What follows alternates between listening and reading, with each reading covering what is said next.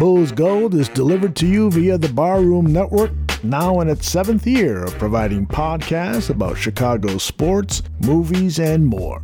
Make sure to subscribe to the Barroom Network for free and easy downloads of its programming, and visit its merchandising store at deepdishtees.com to purchase t-shirts, hoodies, and mugs.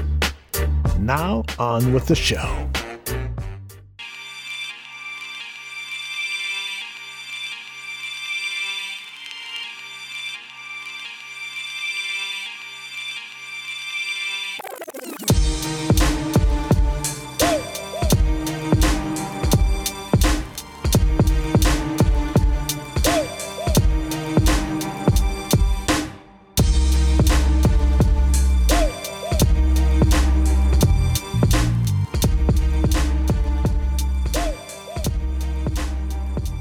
Hey, welcome to Bulls Gold here on the Barroom Network. I'm Edward Schuler, joined as always by Salim Sulawala. Salim, how are you doing today, man?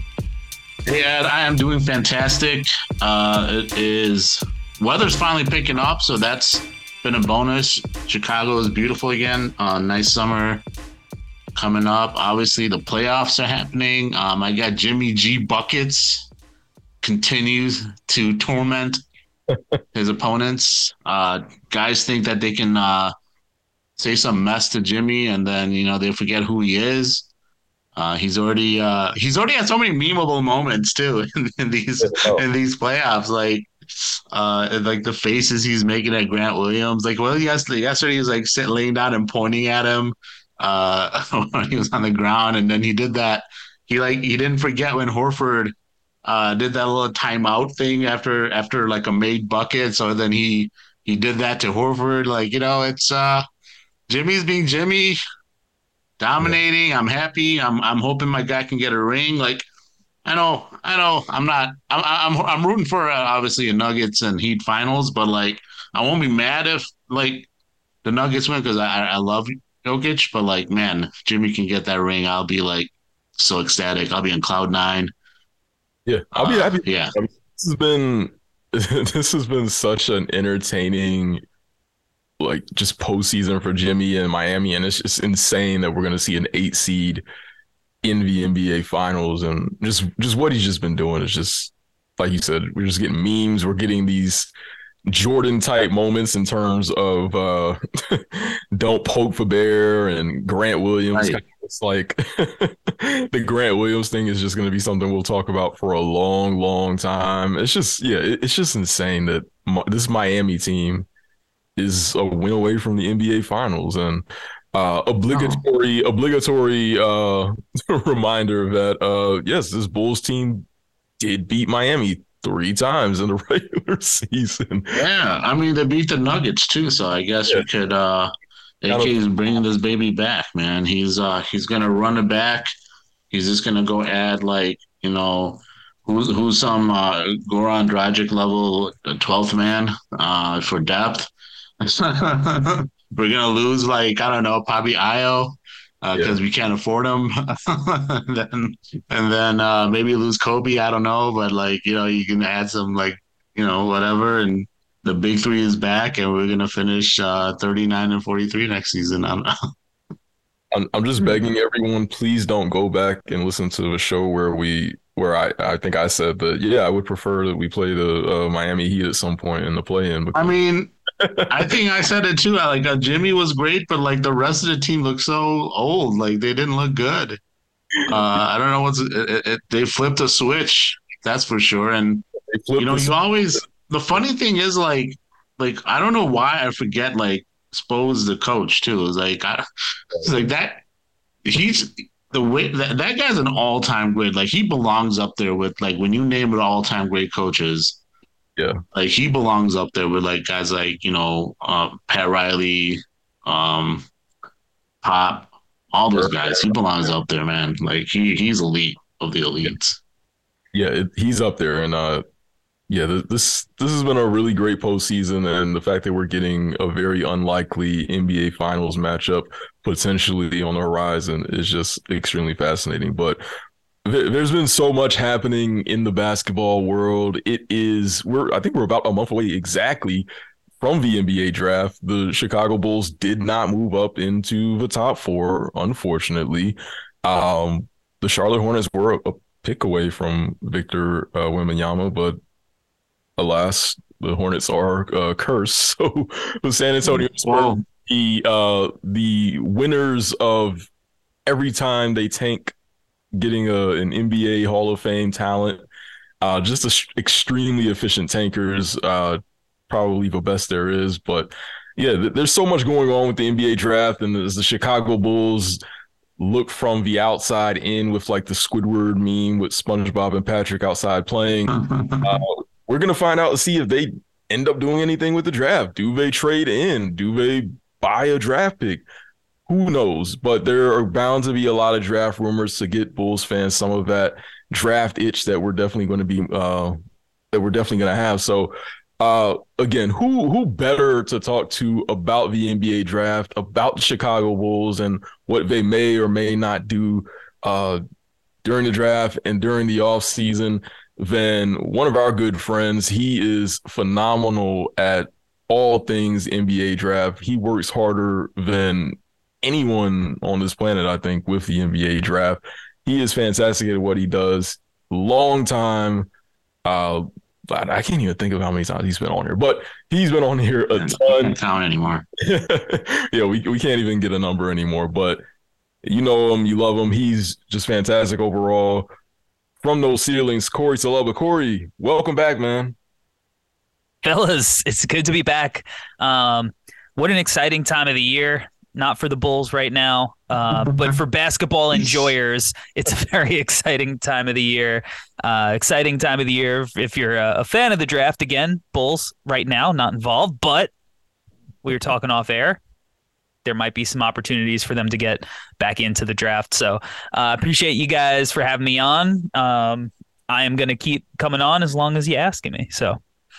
Man, we're going to keep asking you. One day you're going to be working for like ESPN or something, and we're definitely going to hit you up, man. They're going to be Corey Tulaba. You're going to be, yelling at Stephen A. in the morning on First Take, and then we're going to have you on later just to record this Rinky Dink podcast and get your takes on all things drafts and NBA. So we're holding you to that, man. As long as JJ Redick's there with me, I think I'll be able to stomach the Stephen A. talk. You might be coaching soon, though, which is... That's true. Yeah. So, I mean, it could be. You're going to call up one of these teams could use you, man. Sure. Let's start there, though. Let's start with the Bulls' current draft situation. No draft picks. The first going to Orlando. The second round pick forfeited in, I think that's forfeited in the Lonzo Ball trade. Is that the one that's forfeited, I believe? Yeah, no, I think they were had to give that up, for the penalty.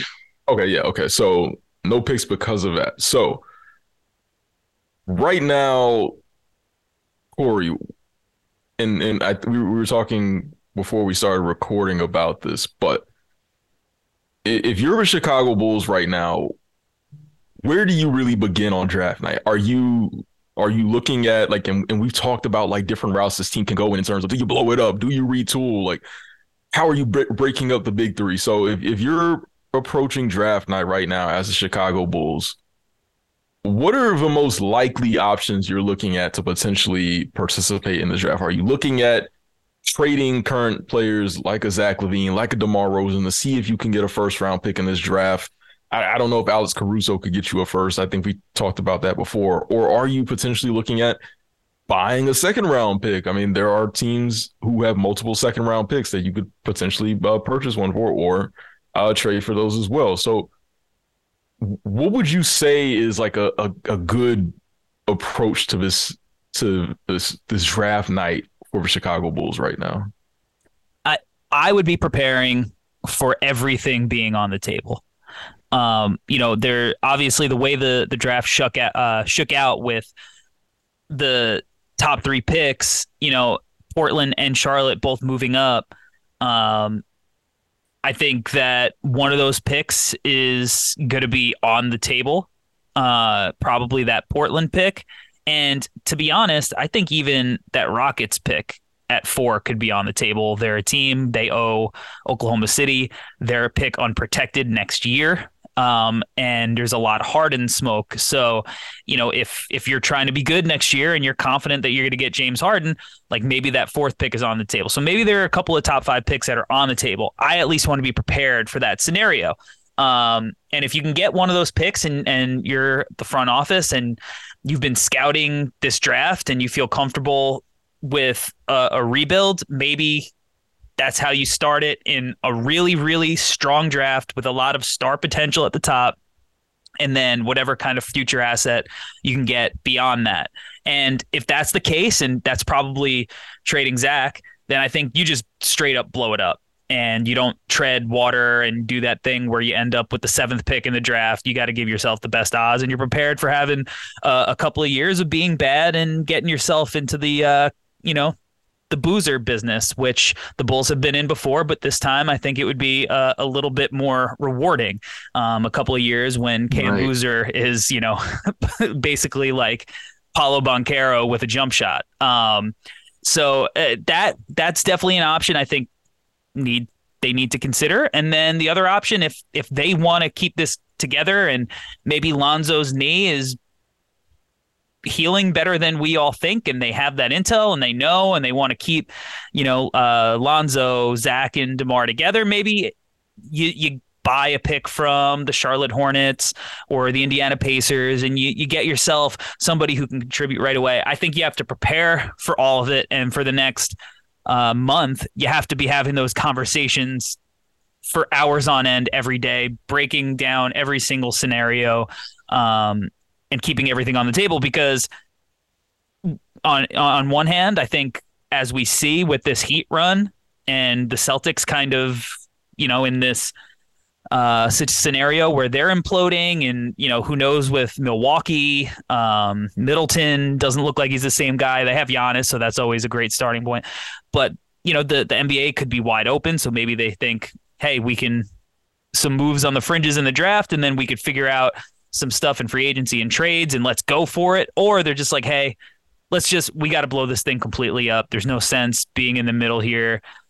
Let's try to prepare for the next few years. Everything's got to be on the table. The Bulls are in no kind of situation being in that play-in 8th seed type team to be like nothing's changing. Like you gotta. There's some direction they have to pick and just kind of, I think, go all in, because this treading water thing, I think it's just not good. It's not a good look right now. Right. Yeah, we've heard rumors about all over the place. Obviously, the most recent ones being with them trying to, get into their top 3 or whatever. They've been interviewing guys like Brandon Miller. They've interviewed Scoot and other guys that are in that top 3-5 range. And then we've heard rumors like, interested in Christian Wood, DeAndre Ayton. I think they'd have to have a big shakeup move. Like you can't, and it can't just be like a sign and trade Vooch for Christian Wood type of thing, Like you can't do that. That's not enough, because that's just a very man move. Like Christian Wood is not like he'll be more of an improvement as a shooter, more a reliable shooter than Vooch, but there's downgrades elsewhere, and it's you're kind of just creating a smaller another hole to fix the shooting aspect. You're not really doing much there with a move like that. So you definitely have to shake it up and think big move. And I'm hoping, like them talking to these prospects, I'm kind of hoping, I'm not getting my hopes up that something will happen like that, but I'm hoping that that's the idea that AK and Eversley have, where they're like, okay, we're going to go in, and if Zach has to be moved to make this happen, let's do it. And again, this is not a thing on Zach. I'm not anti-Zach. I think we all are pretty pro Zach for the most part. Like we understand his talent. We understand what he's great at. And that is valuable to a lot of teams in this league as a number 2 scorer on a really good title, like a contender, if he has a legit number 1. But it's tough for the Bulls to continue to try to win with Zach at this point because the assets are so limited. The well is dry at this point, and they don't have a lot of wiggle room and cap wise. Obviously, ownership is not committed to paying luxury tax to keep guys for a team that's maybe a playoff team. So when essentially your back's against the wall, the move has to be let's make major changes. That's essentially my thought. Like I like if they do like something like Christian Wood and DeAndre Ayton, I just would be like, this is just dumb. What are your thoughts on that? If they trade for Christian Wood, I might not watch a single game this year. Every coach that coaches him hates him. Like he's gonna look skilled, and you're gonna always wonder, like, oh, if he just puts it together, he's just one of those guys that like won't put it together until he's in his whatever year in the league, coming off the bench, and something finally clicks on the right team in the right scenario. This is not that team. DeAndre Ayton, I don't see how he helps the Bulls more than Vooch did. Right. Not to say that Ayton, like I think Ayton on the right team is a great piece, but he's got to be the last piece maybe that could help offer something different. I think it's a give and take though, because like Ayton will be a better rim protector, but you're giving up shooting, you're giving up rebounding. He just doesn't push. He doesn't push the Bulls into a different tier necessarily. Right. He's a good player who has his warts, but he's a good player. He just doesn't do anything to give the Bulls the boost that they need into that next tier of the East. I mean, the Bulls are just in a tough spot, man. The fact of the matter is like Lonzo's knee injury really, really torpedoed the plan. Right. Because if Lonzo was healthy, I truly think this team maybe could have a run in this Eastern Conference, but it's just this dead cap that is just up in the air. And if you keep the gang together, you're just always going to wonder, well, if Lonzo comes back, is he going to be able to come back and push the Bulls over, just like the Bulls waited for Derrick Rose all those years? And so I don't know what assets the Bulls have though to get that piece that's better than a DeAndre Ayton. Like I don't even know if the Bulls could get a DeAndre Ayton. Like I don't know. Do the Suns? Right. Maybe they want Vooch. Maybe a sign. I don't know. I mean, I think they would do like Pat and some other stuff for like depth, because Pat would be really good in Phoenix. Like he didn't need like big wings, big 3-4s that can really come in and shoot and kind of do all this little play good defense and things like that, be plus on the defensive end. But again, you're wasting like talent, young talent that, granted Pat right now, he's kind of more viewed as a solid two-way, like a 3-and-D type of player, but a young player that probably still has some more potential in him. And he doesn't like net you. He doesn't have the value that nets you like a big thing. But you don't want to trade someone like that for some kind of minimal gain for this roster. It doesn't make sense. Like, what are you really gaining from trading a 21-year-old kid that could potentially still be a pretty good player? I mean, I'm not saying he's going to be a star, but like he could still be a pretty good player. And what's the point of having some kind of minimal gain on this roster where you blow a chance at this kid developing further and then you kick yourself? Like, great, we gave this kid up, and we basically got, Ayton, who is an okay guy that didn't really make us that much better. Yeah. I think, like, the more and more we talk about what paths this team can take, the more and more I do think that a rebuild is going to happen at some point, even though, like, I'm not really interested in seeing it again. But I think for me, the thing that I'm thinking about this offseason more and more is really just, like, we're watching, as we watch the NBA playoffs, like, we're seeing so many different identities succeed. Like, you look at and we've talked about this before, but you look at the Lakers, right? And we all know like how the Lakers become the Lakers. They make big trades, they sign big free agents, and they figure it out later. We look at Miami, and Miami, this heat culture thing, like they have a great coach. They develop players as good as anyone. They win on the margins as good as anyone. Like they play with a mentality with their like players, and that the buy-in that they get from their locker room as good as anyone. Even though Boston is potentially about to get swept, like you look at how Boston has been built just in like through a draft and smart trades and things like that. Like Denver, something similar, like drafting well, winning on the margins. Like I just want to know what are the Bulls going to do to win with this regime? Like, what is going to be their thing? What is going to be the thing for AK and Eversley? Like, are they going to be really good at trading? Are they going to be really good at signing free agents? Are they going to be really good at developing? Or are they going to be really good at some sort of culture? Like, I need a thing. And I think Corey's right here that like whatever that thing was, it was just torpedoed by Lonzo Ball's injury. But I hopefully whatever path they choose, and maybe if they end up getting some picks, we might be getting closer to this. But I just need some sort of thing that they're going to be good at and that we can like just bank on them going forward. I think that's really the element that's missing here. So, I mean, they did swing when they, right? Like, yeah. It doesn't seem like it because the last year and a half has been so disheartening or mediocre, but like they swung with Pat. Like that was a swing. This is a guy who was not projected to go in the top 5 at any point until basically a few days before the draft, if not even draft night, because it was really his high was 7 to the Pistons at the time. And then the Bull stuff just started heating up like the day of or day before. That was a swing. That was something that nobody expected.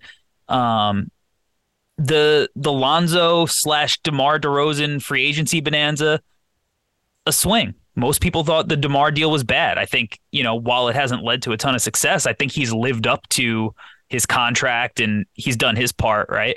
The Vooch trade was a swing. Swing and a miss, obviously, at this point. But, it was a swing. I think one that we were, most people were like pretty on board. It wasn't like it didn't necessarily get killed at the time. They just haven't swung because I don't think there were any pitches worth swinging for last year with Lonzo up in the air. So again, though, they do need to pick a direction because you can only hang your head on those moves for so long before it's like, all right, well, now what do we do? This is the cards we've been dealt. Now we have to play the hand. So it's going to be interesting to see what direction they choose.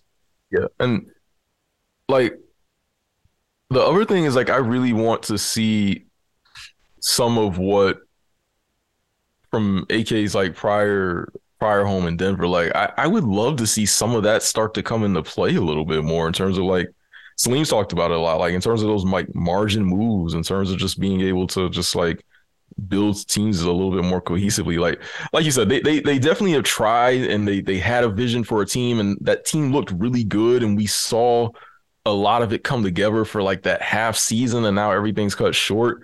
And I guess this like last year and a half where they really just haven't done anything. They've just been kind of like, they've been a little like cap, but they've also kind of just chosen to just kind of like stay where they are too. So it's just kind of weird combination, but yeah, like I don't know. Like I just want to like see something, like something where I'm just like, yo, they're going to do this as good as anyone in the league going forward or better.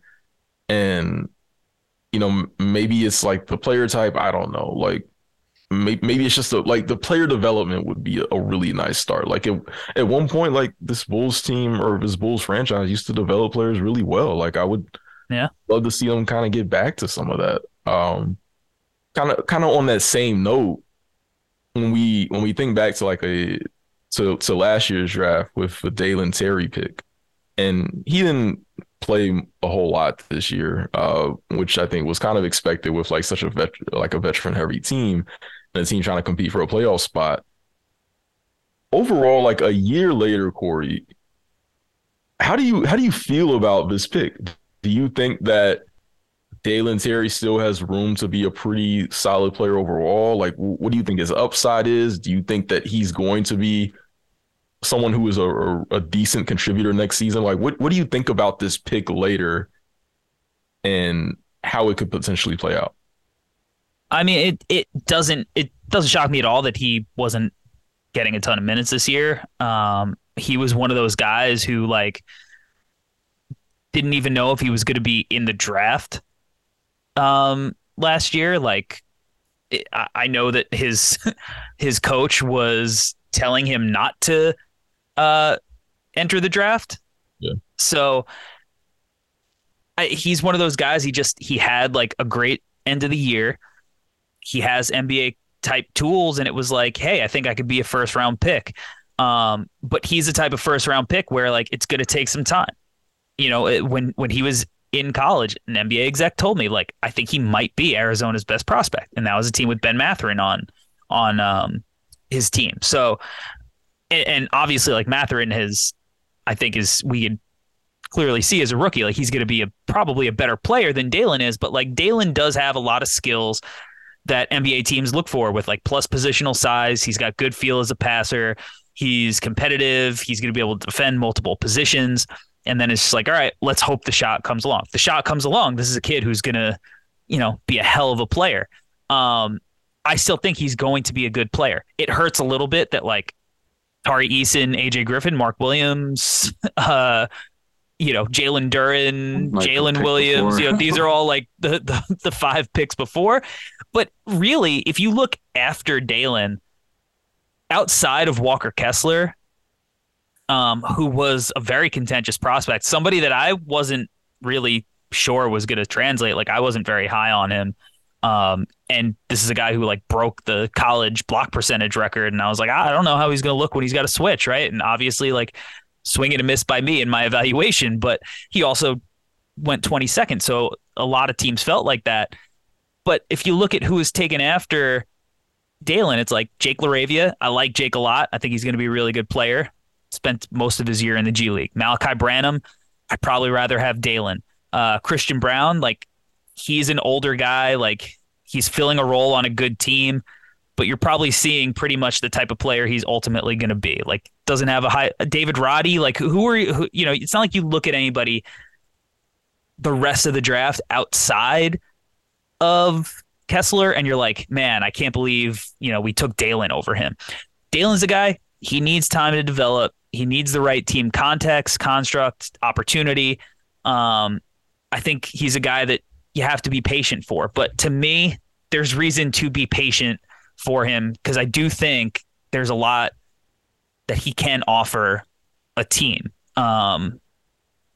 And if the Bulls go rebuild mode, it'll probably be faster than we were expecting him to see a ton of minutes. But he's also a guy that I could see at some point this year, getting some minutes. And I think when you have guys who have the kind of versatility and feel that he has, it's a good starting point. And those guys bring value. It's just that, you look up and down the Bulls roster, there's not a lot of 3-point shooting. He's the kind of guy that like if there was some 3-point shooting on the team, he'd probably also look a lot better with being able to get in the paint and make plays for shooters and stuff like that. So maybe not the best developmental context for him, but I still buy in him as a prospect and a player. So here's my issue with the whole, like, not issue, I have to say, like, my frustrations with AK. Like, so, like, Dalen Terry, I'm with you. Like, I like the things that you pointed out about his ability to pass, his feel for passing, his defensive versatility. I mean, outside of the shooting, he's also going to have to, like, kind of add some strength onto his body so he can be that versatile defender. But yeah, you see, and obviously the energy, it's contagious. Like he comes on the court and he's on the court. Like regardless if he has a box score number yet, Dalen's doing something, making, some kind of disruption. The issue with me is that like when you look at AK's draft philosophy, saying, okay, and the way he's trying to build this team, on the other aspects of with the being more aggressive and trying to make win now moves as far as the way he formed like the big three, if you will, and doing like getting out and getting Lonzo Ball and trying to win games and be a playoff team. It's like, can you afford to take a guy like Dalen at that point when you're saying, okay, we're trying to get guys that can help us win at this point, at this minute, right away. And then you're getting guys that need minutes. Dalen needs reps to develop. Like, it's like that. I get like you want to take the best prospect, but at the same time, it's like, where do you draw the line of saying, well, we're going to take a guy that is a Dalen who needs to, a lot of seasoning, a lot of, tender love and care in a sense, but never play him. That's my frustration with that. And like, where are you at with that? It's like, I feel like that's a big issue that we have. I just think it's one of those things. It's like, I think the front offices and the coaching staff are never going like, it's going to be really exciting to get a player, but like at the end of the day, the coaching staff is usually going to trust vets. And you could say like, oh, maybe get like win now guys. So maybe you could argue to take a Christian Brown, but like he doesn't help the Bulls spacing issues at all. And he might do some things to get him on the court, but I don't know if he's like helping the Bulls win games necessarily.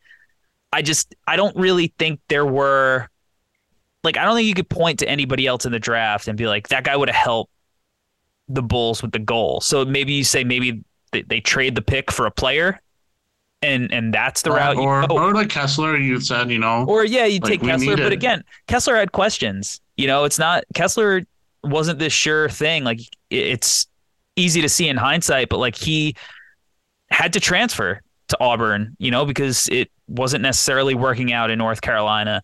And then if you look at him, like he's got stiff hips and you figure in NBA spacing, and now he's got to guard all of these downhill, quick twitchy guards. Like maybe he just gets cooked and he's like unplayable. So like, yeah, it in hindsight, it's like, God, like, yeah, we should have taken Kessler, and even as a backup for Vooch, like that would have been great. Gives you a different look, and now it affords you the opportunity. Maybe we trade Vooch in the season, whatever. But you go down the line, it's like, all right, well, I don't know, 18 teams maybe should have thought that way potentially. Yeah. So I don't know. Playing the draft game, there are times where you're definitely like, hey, why this was an insane pick.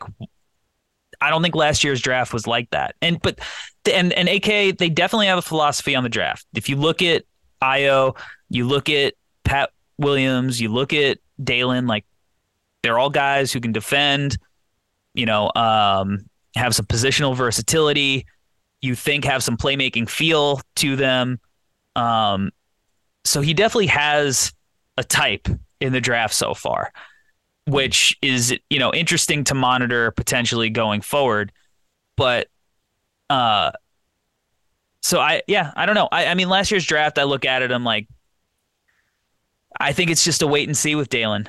It is. If you want a guy who's going to, contribute early on, it's not going to be a rookie. So like if that was the goal, it probably should have been, let's trade out of the draft, see what kind of value we can get for the 18th pick, which is middle of the first round. Like those guys, you could probably get a pretty decent player for that. I mean, I'm not a cap guy. I don't know what that would have, how we make that work. But I don't know. It's a wait and see. There are guys, I like Jake LaRavia. He probably would have helped more just from a spacing perspective because I think he's a good shooter. I mean, I definitely had guys ahead of Dalen on my personal board that I'd have taken a shot on, but it's not like they're lighting the world on fire either. I think there would have been questions regardless of who the Bulls took, unless it was Kessler. Like, I really think like he's pretty much the only guy going down the line that you look at and you go, wish we could have had him. Maybe Jaden Hardy, like he looked good, but he's also a guy that he fell to the second round, so it's because he had a tough year in with the Ignite. So that's what's really fun about the draft, though. It's like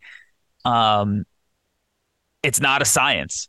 It's really hard to consistently get guys who could contribute right away and have like high upside and potential. You don't think like a guy like a Malachi? I know you said Malachi Branham was someone that maybe you're not sure that 100% that you would have been, but like I think maybe he could have come in and I know he was a better shooter in college than Dalen, and he was, but he was also like honestly with Branham, he's the worst defensive prospect I've ever scouted. Like if you go and listen to the podcast I did on him last year, I eviscerated. Like he was, and then so like I don't know if he gets on the floor necessarily either, because he's going to get in the game, he's going to get cooked, and it's like, is he getting minutes over Caruso and Zach or Io? Or it's like the same thing. He's like a small guard who can shoot a little bit because he's not a high volume 3-point shooter either. He's a guy who shoots in the mid range. So it's hard. You can go down the line. You could pick like a positive out of like a bunch of the prospects. Like Koloko is another guy from a rim protection perspective who would have been nice to have and give us a different look, but he went in the second round, so it's like at the end of the day, how often are these second round guys, end of the first guys, actually making a difference? The hit rate on these guys is very, very low. So like even and like I'm a draft guy, most in every draft, it's like maybe you get like 18 to 20 guys who stick, which means most aren't.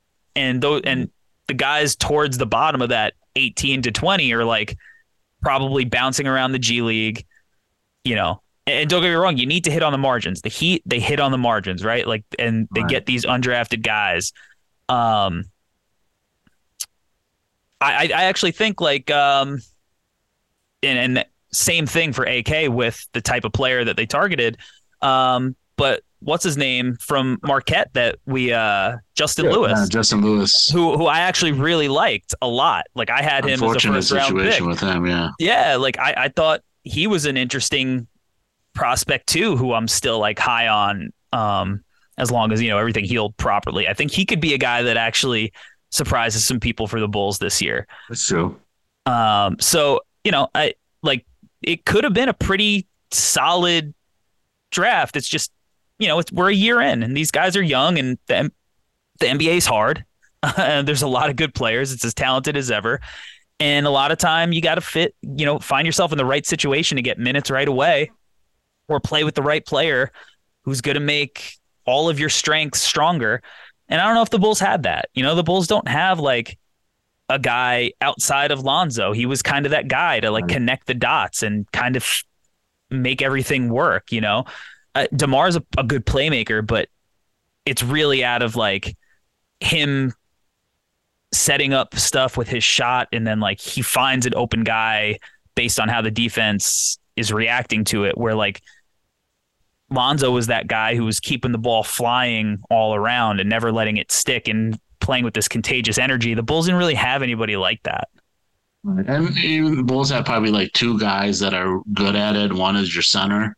Yeah. And I mean, and Caruso is solid. He's a solid connective passer in the half court. And I think you saw, like, again, we've talked about this before, but you saw a guy like Pat Bev, again, who's a solid connective passer in the half court, how big of a difference it made for the offense.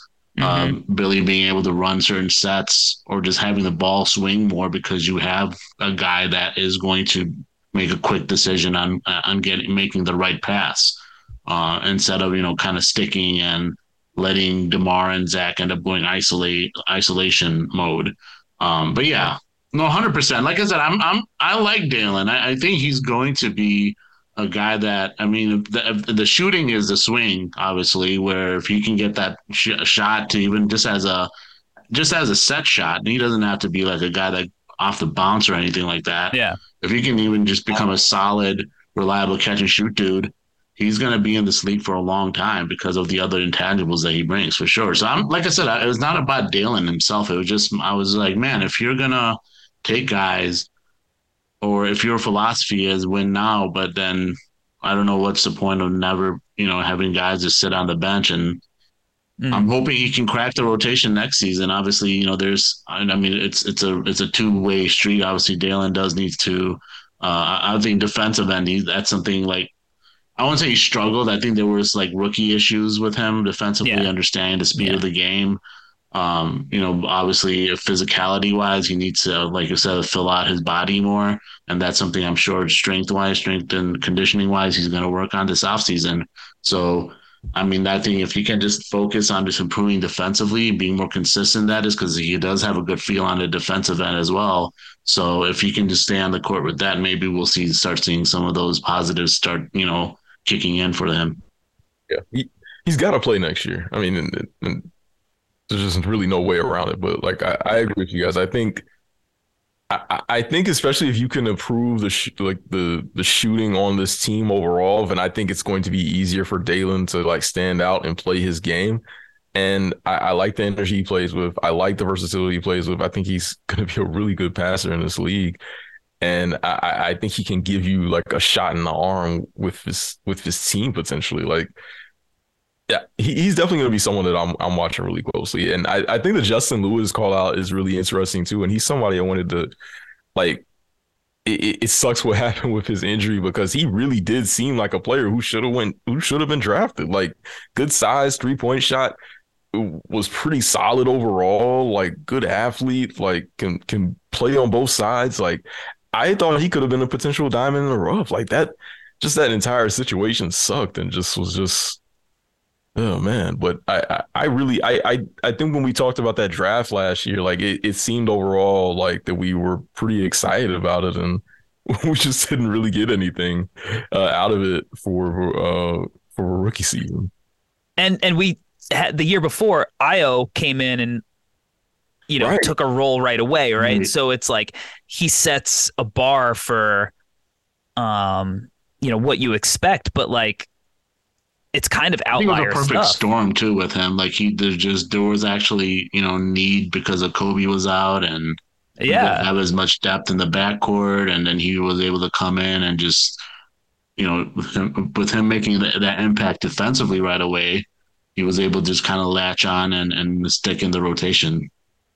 Yeah, most second round picks don't earn and carve out a role like that as fast as he did, and kudos to him. He capitalized his opportunity, right?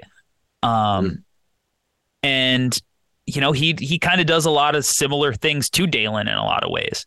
So it's almost like Dalen has that extra barrier on top of it because he's got to then outperform Io, right? Like maybe if he was drafted the year prior, he grabs the role and he's playing and he gets to play right away, but that similarity, it's not like he offered something so different that you move off of Io even when he was, struggling at times. So I still think he could be a positive asset for the Bulls. And I just think we have to be patient with him.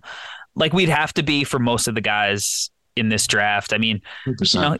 Even Tari Eason, a pick before the Bulls, the Rockets, who were trying to lose every single game, weren't playing him enough. So it's maybe that's why, because you probably would have helped them win a couple of games. Yeah, exactly. Let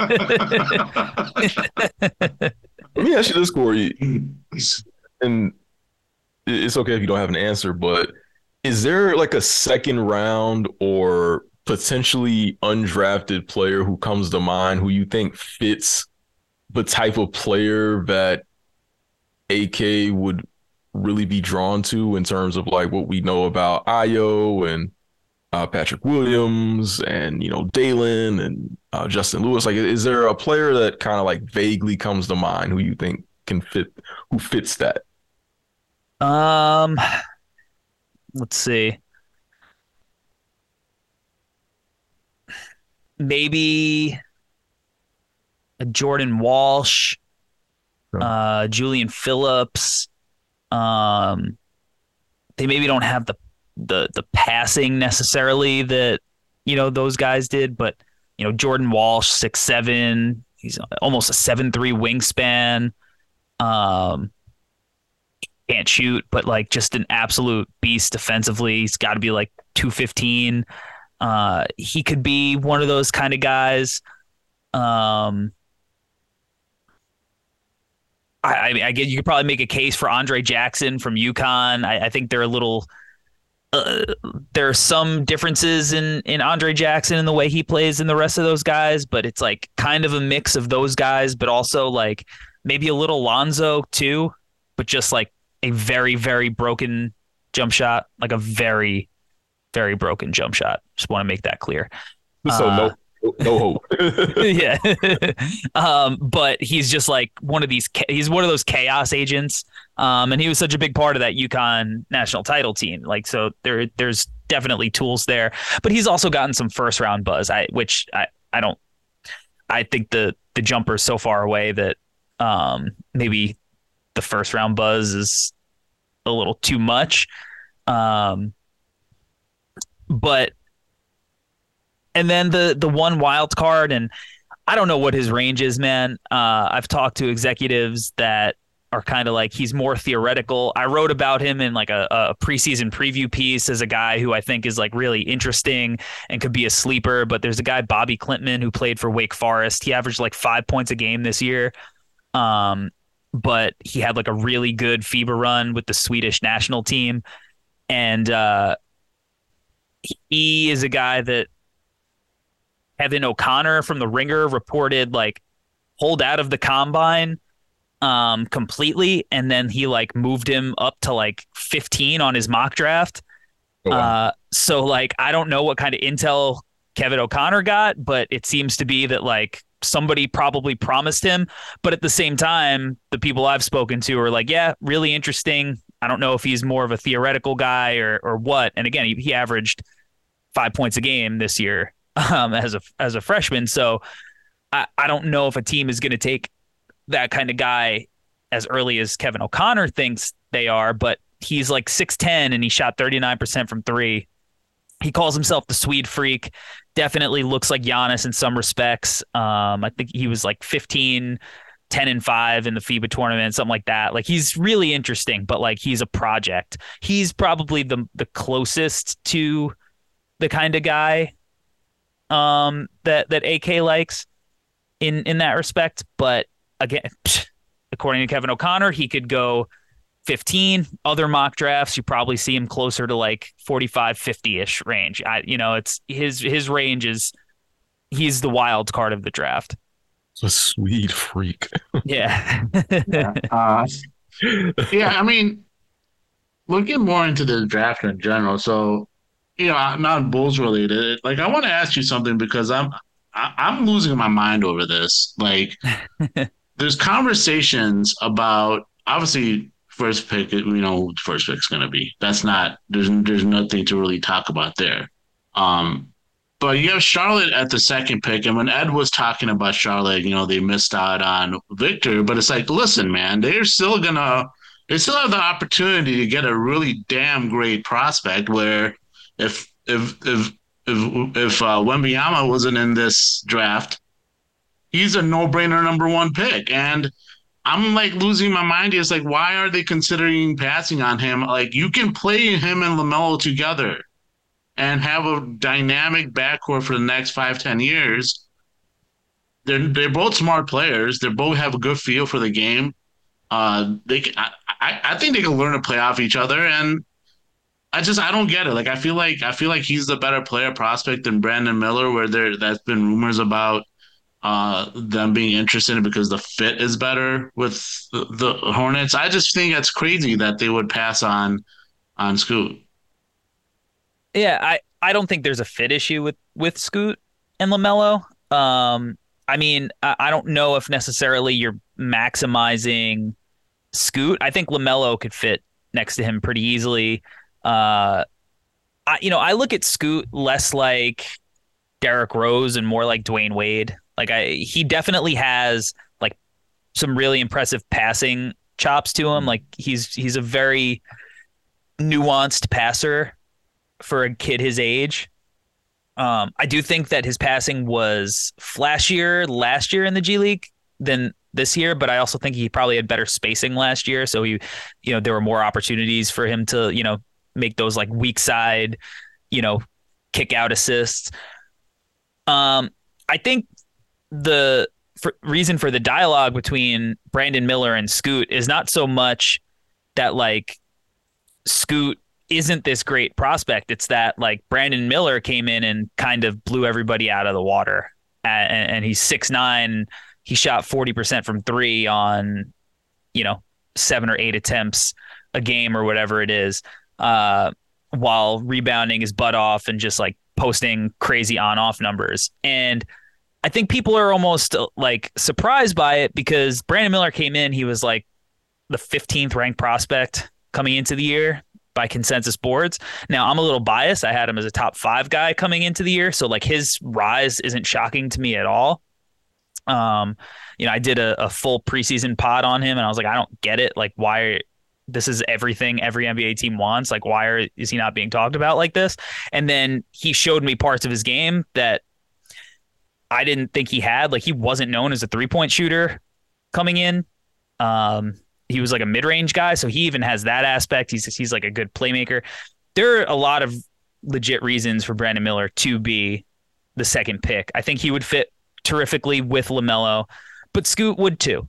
And I think having even Mark Williams there defensively, you can kind of worry less about any kind of defensive issues from like a small backcourt guard, even though Scoot is like the most ripped up player in the league once he steps on the floor and he's got a 6'9" wingspan or something. So he's not. He already has a body of like a 4-year vet. Yeah, he's absolutely insane. We've had on the No Ceilings podcast, we've had Pooh Jeter, who's a member of the Ignite, on to talk about Scoot and the Ignite prospects. We have Coach Jason Hart actually on the show as well this week, and his intel is crazy. I interviewed CD Sissoko and broke down film with him from the Ignite. We talked about Scoot a little bit. Like everybody says nothing but positive things about Scoot. I do think that, the worry about his jumper is legit. He got better this year, but you look in the playoffs at guards that are that small that can't shoot, not like a great track record, as the best player, but there's still time for Charlotte to build that team however you build it. And it's a great start. I think Charlotte's in a no-lose scenario. I think they have, 2 really great players to pick from. And, the draft gets interesting at number 3 after that to see what Portland actually does. But Charlotte, I think, no matter what they do, I think they're going to get a hell of a player. How good do you think? Oh, sorry, go ahead. I just want to say real quick, like how good do you think Brandon Miller realistically will be? Like, are we talking? I don't want to just suggest like random wings, but like, is he Paul George? Yeah, like okay, yeah, like a Paul George. Like, is he that type more likely, or is he something lower than that? Like, what do you think his like realistic outcome is when you talk about his game? Yeah, I mean, I think if you're talking about his median outcome, you're probably not talking about Paul George, right? But if you're talking about Scoot's median outcome, you're probably not talking about, Derrick Rose either. So, but I think I think Brandon Miller does have Paul George kind of potential. I do. I think if you look at his freshman season, it's super, super impressive what he was able to do. I mean, he just did everything. He did everything you needed to do. Stealing a block, crazy 3-point volume, made plays for his teammates, got to the free throw line, rebounded his butt off. All the games that he struggled to score, he was doing other things, double-digit rebounds, playmaking for everybody. Like, he's just one of those guys that just is always doing something to help the team win. And I think what a lot of times when we're evaluating guys and we compare them to like a Paul George or a Jason Tatum or Jaylen Brown or something, we forget what those guys look like in college and where they were at like the similar point. We tend to just be like, think of like their fully formed, evolved Pokemon that they are now and not like what they started as. And like, Paul George was like a wild, erratic shot maker with weird timing.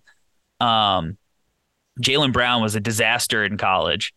Wasn't Paul George compared to like Marvin Williams at one point? Like these guys, they take time, and I think Brandon Miller is like more polished than, like, I think he's more polished than Paul George was in college. In a lot of ways, he's probably a little bit more polished than Jason Tatum was. Not as a scorer, I don't think, because I think Tatum has some advantages near the rim, although Brandon Miller's definitely a better shooter.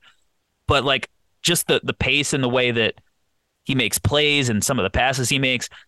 Now Tatum's got better size. Paul George probably a better frame, so that matters. Paul George was like a definitely a better athlete. Brandon Miller's a good athlete, but Paul George was a really great one.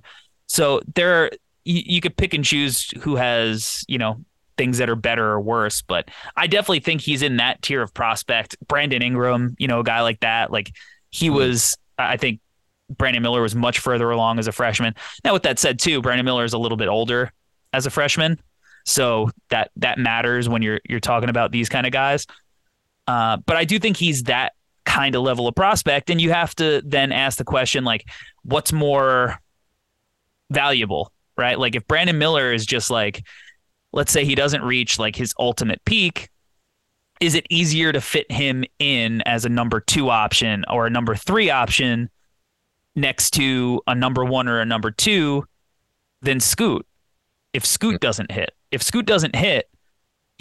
are you like, it makes it really hard to build a team around that type of player where he still takes, a high usage role, and that's going to lead to success based on, the trends that we see. So, because Scoot doesn't shoot. So if Scoot doesn't shoot it, that makes things really, really difficult unless you have other really talented players. And, LaMelo's a talented player. So maybe that's the kind of guy. He could shoot it. He can, move off the ball.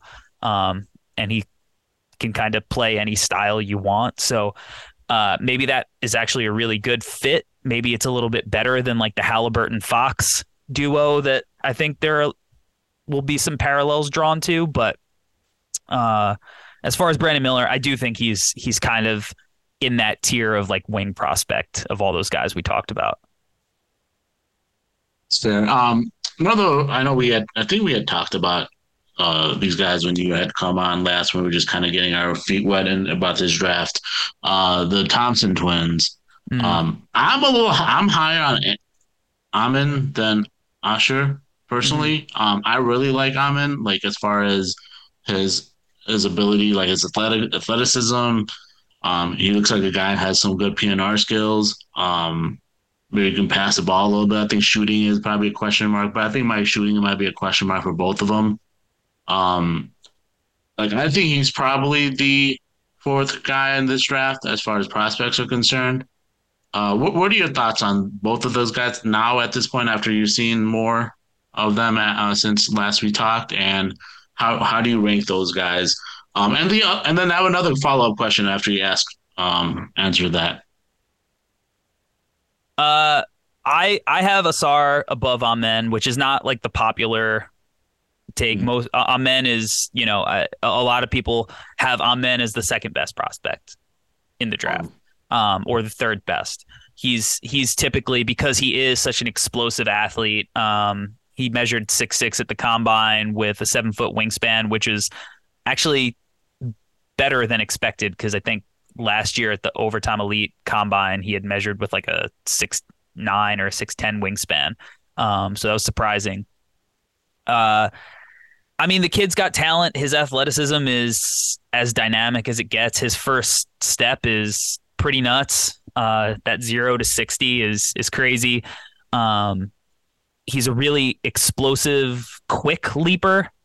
I don't know if, he's like the Shaden Sharp, gracefully clearing the top of the backboard guy. Like, he gets up, but that's not the type of jump like leaper he is. Like, he's like point A to point B very quickly type guy. I'm a little skeptical of Amen because he's another guy that his shooting is like, it's really bad.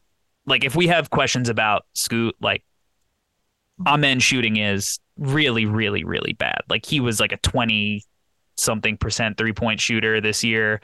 His free throws shooting wasn't that like he started like 60% at the free throw line, I think, in overtime. Yeah, but he really got cold because he started out the year, he was actually at like 80 some percent, and then he just Okay. And again, and what's weird, like neither one of them really dominated the competition, which is weird because like, That's the it's a other high school question league. I had. Yeah, that's the other question I had because how does that league compare to these other leagues? That's the thing. So I like Amon, but it's like how much can we hang our hat on what he did in overtime? So I mean, I've was lucky enough to get to go to their pro day. I've seen them play live in a game setting as well. The training that they get in that league is phenomenal. Their facilities are incredible. They have chefs. They have like top of the line equipment. They are, taught how to like, deal with media, sponsorships, money, like all of that stuff. Like all of that stuff is top of the line. The actual almost gameplay, like NBA University. yeah, like yeah, and that's kind of the direction I think that the league should take as a like, kind of like the Euro centric model where it's like academies for building the future. The actual gameplay is, some of the worst basketball you could ever possibly watch. It's like, it basically looks like the, sixth run at LA Fitness where it's just, throwing crazy outlets. I was shot, Corey. That's right. But yeah, like, so a lot of their numbers are like Amen and Asar especially are inflated because they played so much in transition. So like if you go on Synergy and you look at like their finishing numbers, you're like, oh wow, these guys were great finishing at the rim. But then when you click on the half court, it's like, oh, these guys were not good at finishing at the rim, because they had so many open dunks in transition that it just inflated the numbers so much. But they really struggled when there were actually defenders around the hoop. Amen is a guy who, everybody says that he's, the better passer than Asar because he typically has been the guy who plays point guard. And I think his passes are a little could be flashier. Like when he gets in the paint, he does like those like drop offs and stuff. But like he had less assists than Asar this year. He averaged less assists than Asar. And I think Asar, like just functionally, like percentage wise, yes, the shot is better. But just mechanically, you look at it, you're like, okay, that is going to work. I question Amen because I don't know if Amen could play off of anybody. I just don't know. I'm willing to be wrong. Like he's a guy that I would gladly let another team swing on, and if he becomes a superstar, then he becomes a superstar. We've seen guys who are really good passers with good size and feel like we've seen them succeed without a jumper. With Amen though, like you have to build everything around him. Like he's got to be the engine. He's got to be your Westbrook. He's got to be, put in that kind of role and just given the keys and it's like go. But at the same time, I look at the teams around, where he'll get drafted, and I'm like, well, Detroit's got Cade. Houston has Jalen Green and maybe James Harden. We'll see. Like Indiana's got Halliburton. Orlando has like Paulo and Franz as the creators, and then you have Fultz, and Fultz isn't a guy that you just say, well, we have Markelle Fultz, so we're not going to take this talent. But like Paulo and Franz are going to have the ball a lot. Portland, like they have Dame. Like Charlotte, they have LaMelo. And I think Amen is less likely to play off the ball than Scoot is. It's not until you get to like Washington or Utah where I could really see is like good fits for Amen. Like Utah, I think would be a great fit because they play that 5 out, so much space. I think it would play to his strengths. But like I don't think he's the home run that a lot of people do. I think he's like really, really, really high risk. Where Asar is like used to playing off the ball. I think he's going to be a better catch and shoot threat. He's nearly as athletic, even if he isn't as like quick twitchy, but he like glides in the air and he like moves in this smooth way that I think is really impressive. And I just buy him being a guy that like, even if he's not like your number 1 option, he could be a number 2 or 3 option in a way that I don't think Amen could be. Like to me, his development is just, this was not the best way to develop those ancillary skills. Now, with that said, I've seen them work. They're crazy hard workers. They're awesome kids, super respectful. And I might be doing a film session with them at some point next month, which I'll be, so we'll see. We'll get to pick their brains, but I'm skeptical of Amen being the home run that he's been billed as, just because I think it's really hard to judge based on the league and what I've seen in the games up close at the pro day. I just think the shot's really, really far away, and like you can get away with it when you're playing against 16-year-olds, as talented as they are, because they are 5-star 16-year-olds, but they're 16. And you can get away with that. In the NBA, I don't know if you can get away with it. Is there a player, if you had to pick a player outside of a lottery who you think has the most realistic chance of being an all-star, who would that be? So it's probably going to be, for me, I have this guy 5th on my board. And my guy, Nathan at No Ceilings, he compared him, not stylistically, but in the perception around him going into the draft. I love Bryce Sensabaugh from Ohio State. And a guy, Nathan, compared him, saying that he's kind of like the Alperen Şengün of this draft, which I thought was like such an awesome comparison. Sensabaugh is like a shooting guard, small forward. So he doesn't play like Şengün, but they have like weird body types. They're like so good and so productive at this young age that like people are like overthinking it. I think Bryce Sensabaugh like is as good a bet as any to be an all-star type player. I think one of the things that gets really underrated come draft time, because everybody gets enamored with the flash of like athleticism, is just like size and skill. Like Bryce Sensabaugh is 6'6", 235, and he is one of the most skilled like freshman scorers I've evaluated. He averaged 27 points per 40 minutes, 40 points per 100 possessions, which is Zion territory. He shot 48% from the field, 41% from 3, 83% from the line. Like the dude is just a flamethrower from everywhere.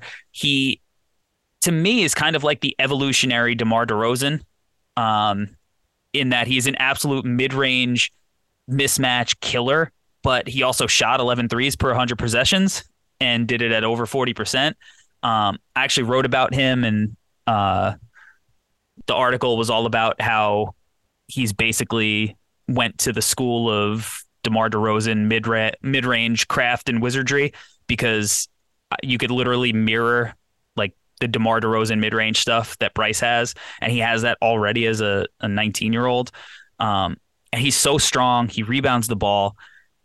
I just think these guys like succeed, and these are the guys that play in the playoffs. And I think if anybody is going to be an all-star outside of the lottery, I think he's got a shot because, he's 235 and he needs to get in better shape. He looks to be in much better shape based on, the pre-draft photos, which we love. He looks like he's slimmed down some. And it's almost like, like the Draymond bump where Draymond was out of shape and then he got into good shape and it helped him hit a new level. I think Bryce has that on top of the fact that he's just already like a super skilled, awesome offensive player who's hit these kind of production benchmarks that I'm just like, what are we doing? Why is everybody overthinking this? Like, okay, he wasn't a top 30 projected player coming into the year, but like all of his production says that he should be a lottery pick, a top 10 pick. I don't know why we're so like married and anchored into these big boards and rankings so much. Like when at the end of the day, NBA teams aren't looking. I mean, they're definitely looking at this stuff, but like they're not married to these rankings and big boards by any stretch. Like they have their own rankings. Like I think that Sensabaugh is a guy that is ranked outside the lottery now, but it wouldn't shock me if he actually did go inside the lottery on draft night. Yeah, that's what I was gonna like ask you because I think there's a chance he might even like sneak into the lottery. But I really do like his game. I think that's a really good choice. Like he's been so good at Ohio State. So he's so good. He's a monster. I was looking at Tankathon mock draft and that the rumored obviously there's been talks about the Blazers potentially giving the Bulls that 23rd pick that they got from the Knicks to kind of get away from that since they owe us the pick to 28, and G.D. Jackson was mocked at 23rd. Oh no! Man. I thought that was funny. Well, what I will say about the Bulls' future pick with the Blazers is that I spoke with a pretty trusted source, and what I'll say is they're not going to do anything to help the Bulls with that protection. Is what I'll say. Nice. Okay.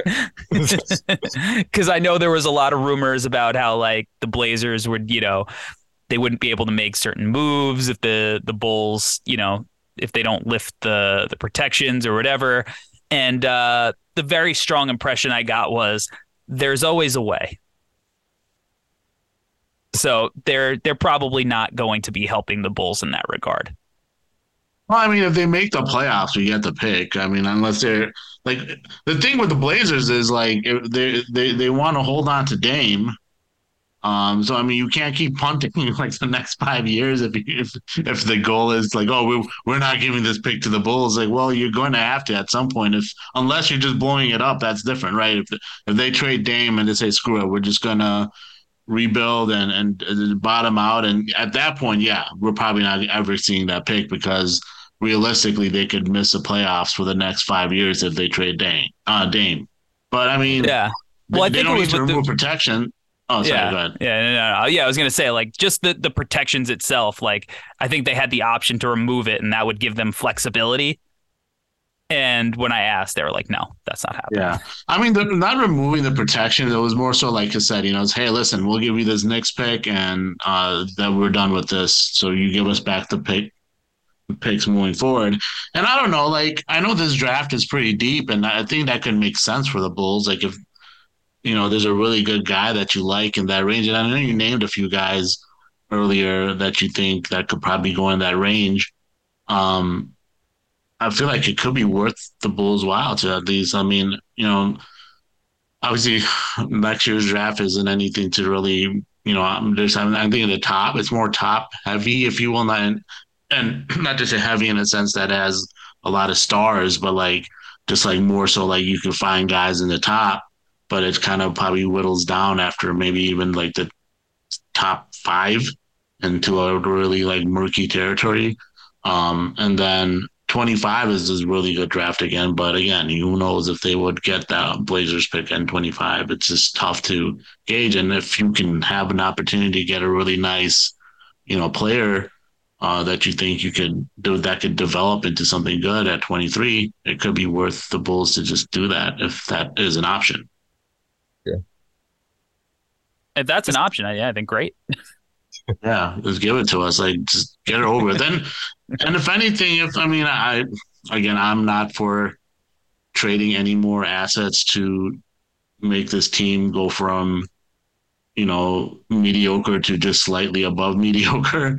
So I would not be up for trading stuff. But like, if they wanted to, they could also trade that 23rd pick with combination of something to make the team better in some sense for more win now stuff, if that's what they're still trying to do. I don't know.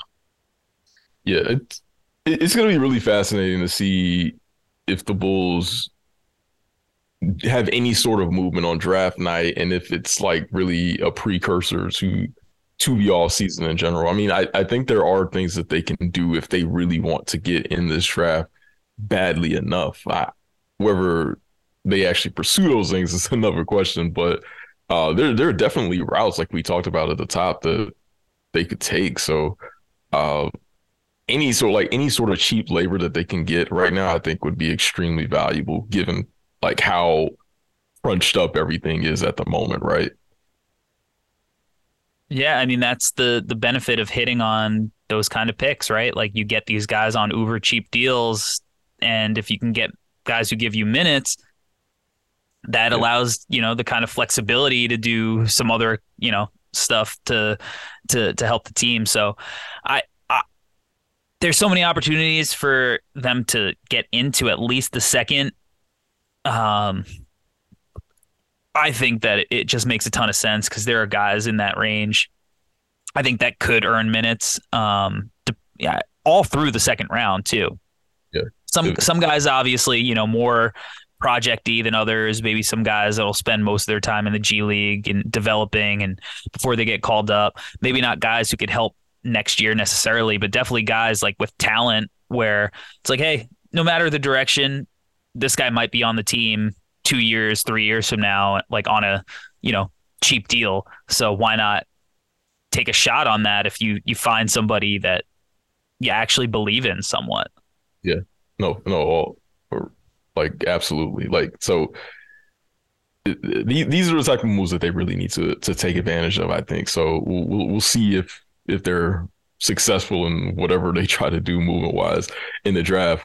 Corey, thank you so much, man, for dropping by as usual and blessing us with some draft knowledge and just having these Bulls conversations with you. I know you said in the past that you don't always get to talk like specifically about always like a breath of fresh air sometimes from like all the hectic draft talk during draft season. I wish it could be better given the current state of the team, but again, any Bulls talk I think is fun at this point. But let our listeners know what you're working on. We know you're busy. We know draft season is here, so let them know what they can look forward to as No Ceilings are starting to hit the home stretch with draft season. And I know y'all gonna have some big things going on draft night as well. Yeah. Well, first, you could follow No Ceilings at No Ceilings NBA on pretty much everything. TikTok, Twitter, YouTube, Instagram, whatever social media thing there is. NoCeilingsNBA.com. We write every single day. It's completely free. You could subscribe to the site, get it delivered directly to your inbox. We will be having next week, so it'll be whatever the Monday is coming up. We are releasing our 2023 draft guide. It'll be, I think it's going to be like 120 pages or so. Our form is signing up for that, baby. Yeah, so it has been a lot of work because I've been handling a good majority of the art for it and layout, but it's absolutely phenomenal, super, super in depth on all of these prospects. And it's the thing that we work towards every year to make sure that if you want to get prepared for the draft, we could get you prepared for the draft with in-depth. One of the pages will be like your in-depth read, and then the second page will be kind of a cliff notes with some analytics and stuff.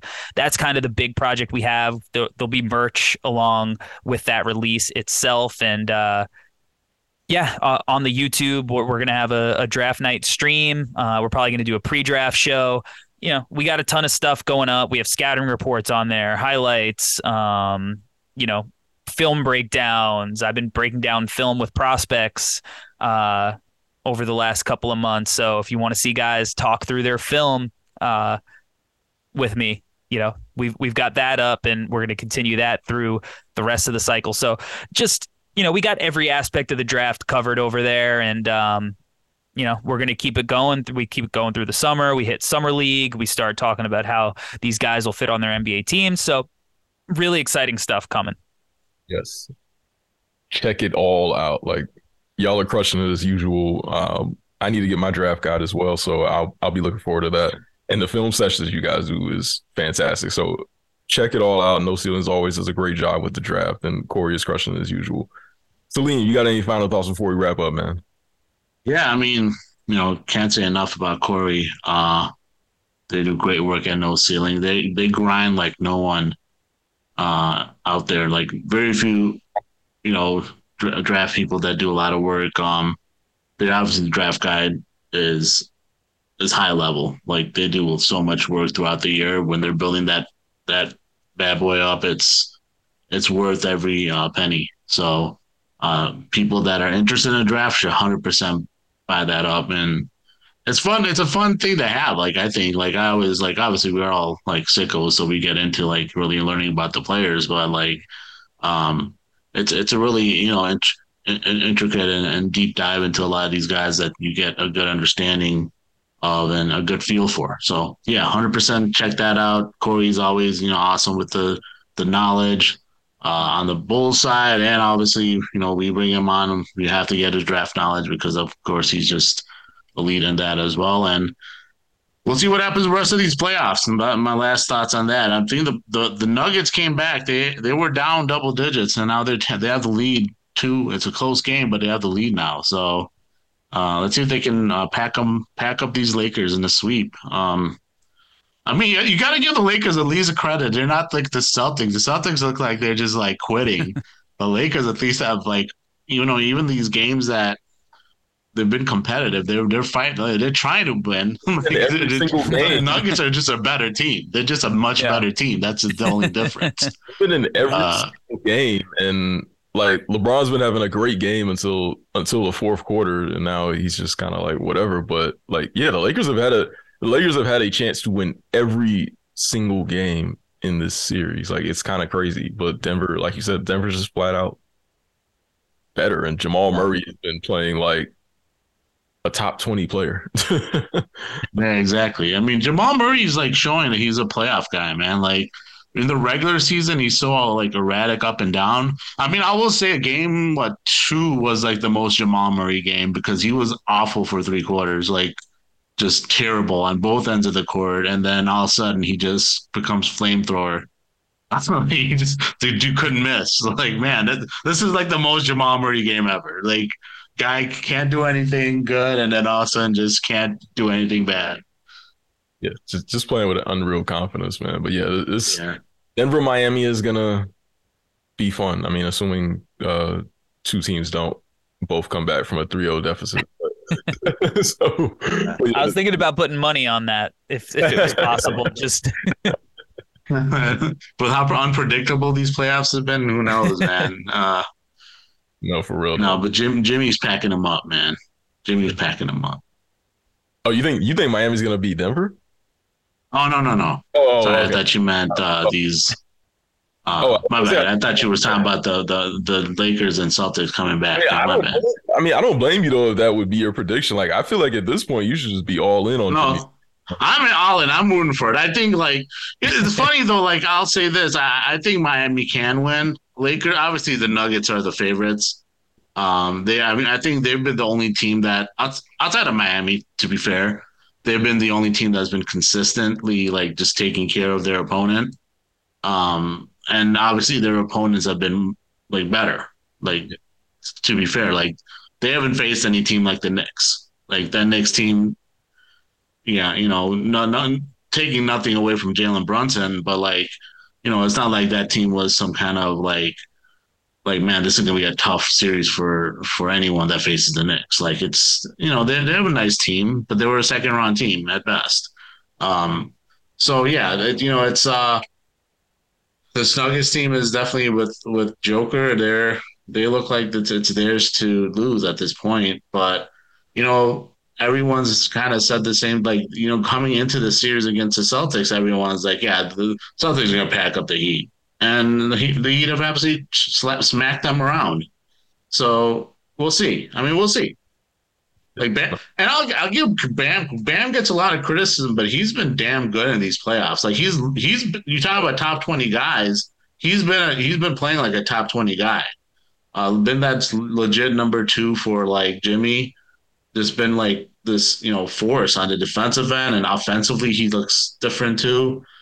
Yeah, I think it'll be a fun series regardless, and I think I won't be too disappointed if Jimmy loses. I will be just because like he's my guy and I really want him to win it.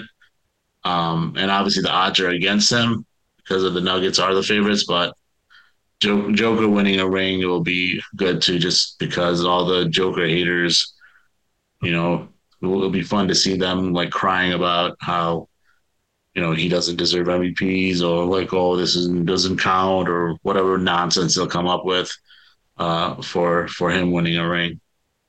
There's gonna be some fun Bulls takes if Jimmy Butler wins a NBA championship as the 8th seed. Really, for real though, man. It's we'll see. Oh man. Well, that concludes today's Bulls Gold. As always, you can catch our past shows wherever you get your podcasts, and you can always catch us right here on the Barroom Network. Thank you again to Corey Tulaba of No Ceilings for dropping by. For Swing Sudarwala, I'm Edward Schuler. This has been Bulls Gold, and we will catch you next time, Bulls fans.